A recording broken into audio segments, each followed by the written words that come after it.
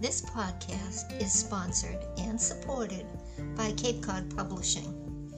Cape Cod Publishing is a personalized professional publishing service for authors and writers who wish to self-publish and make a difference with their books. We believe books are one of the few forces for good in this world, and our values and beliefs are that books should present a message for good to whomever reads them. Our email address is capecodpublishing@gmail.com. Our website is www.audacious-publisher.com and www.capecodpublishing.com. You may also find us on www.capecodwritersstudio.com. Thank you for listening.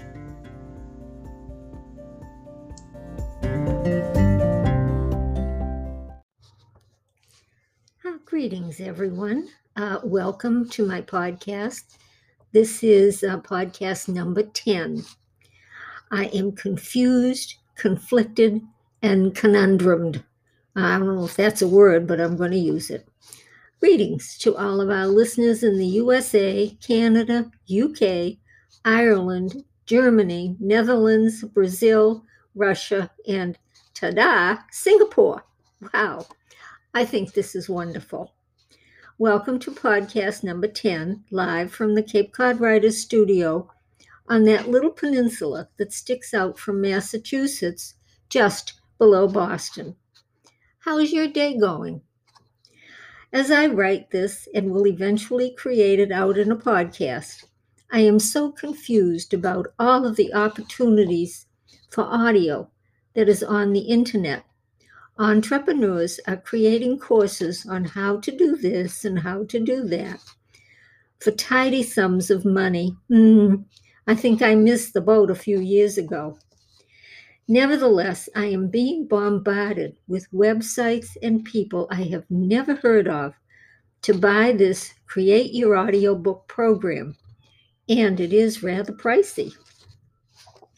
Putting one of my books out on a podcast or creating it in an audio is a long-term dream of mine. I love audiobooks and have an extended library of my own audiobooks that I purchased on Audible a few years ago. I always took one of them for a walk each day, which made the time walking doubly enjoyable. Do you love audio reading? As a senior, I'm over the age of 65. I am into technology, and my children keep me in the loop. As an author-publisher, I try to remain aware of what is going on in that arena. Technology is moving so fast now. I thought the pandemic would slow things down a bit, but it has only increased exponentially since March 2020. My grandchildren think I'm one hip grandma because I have a new 27-inch iMac recently purchased, an iPhone, a MacBook Air, and an iPad. They forget that they gave me most of them and left me alone to figure out how to use the things. For the record, I don't know if I should tell you this, I will celebrate my 83rd birthday in November. I know I probably shouldn't have told you that. Well, anyhow, a few thoughts about how you can get started creating something audio or just to practice and hear what your own voice sounds like. I recommend Audacity, which is a free and available online program. Or you can research out other possible programs too. Excuse me. Would you like to create your own audiobook or a podcast? Perhaps we should do this together.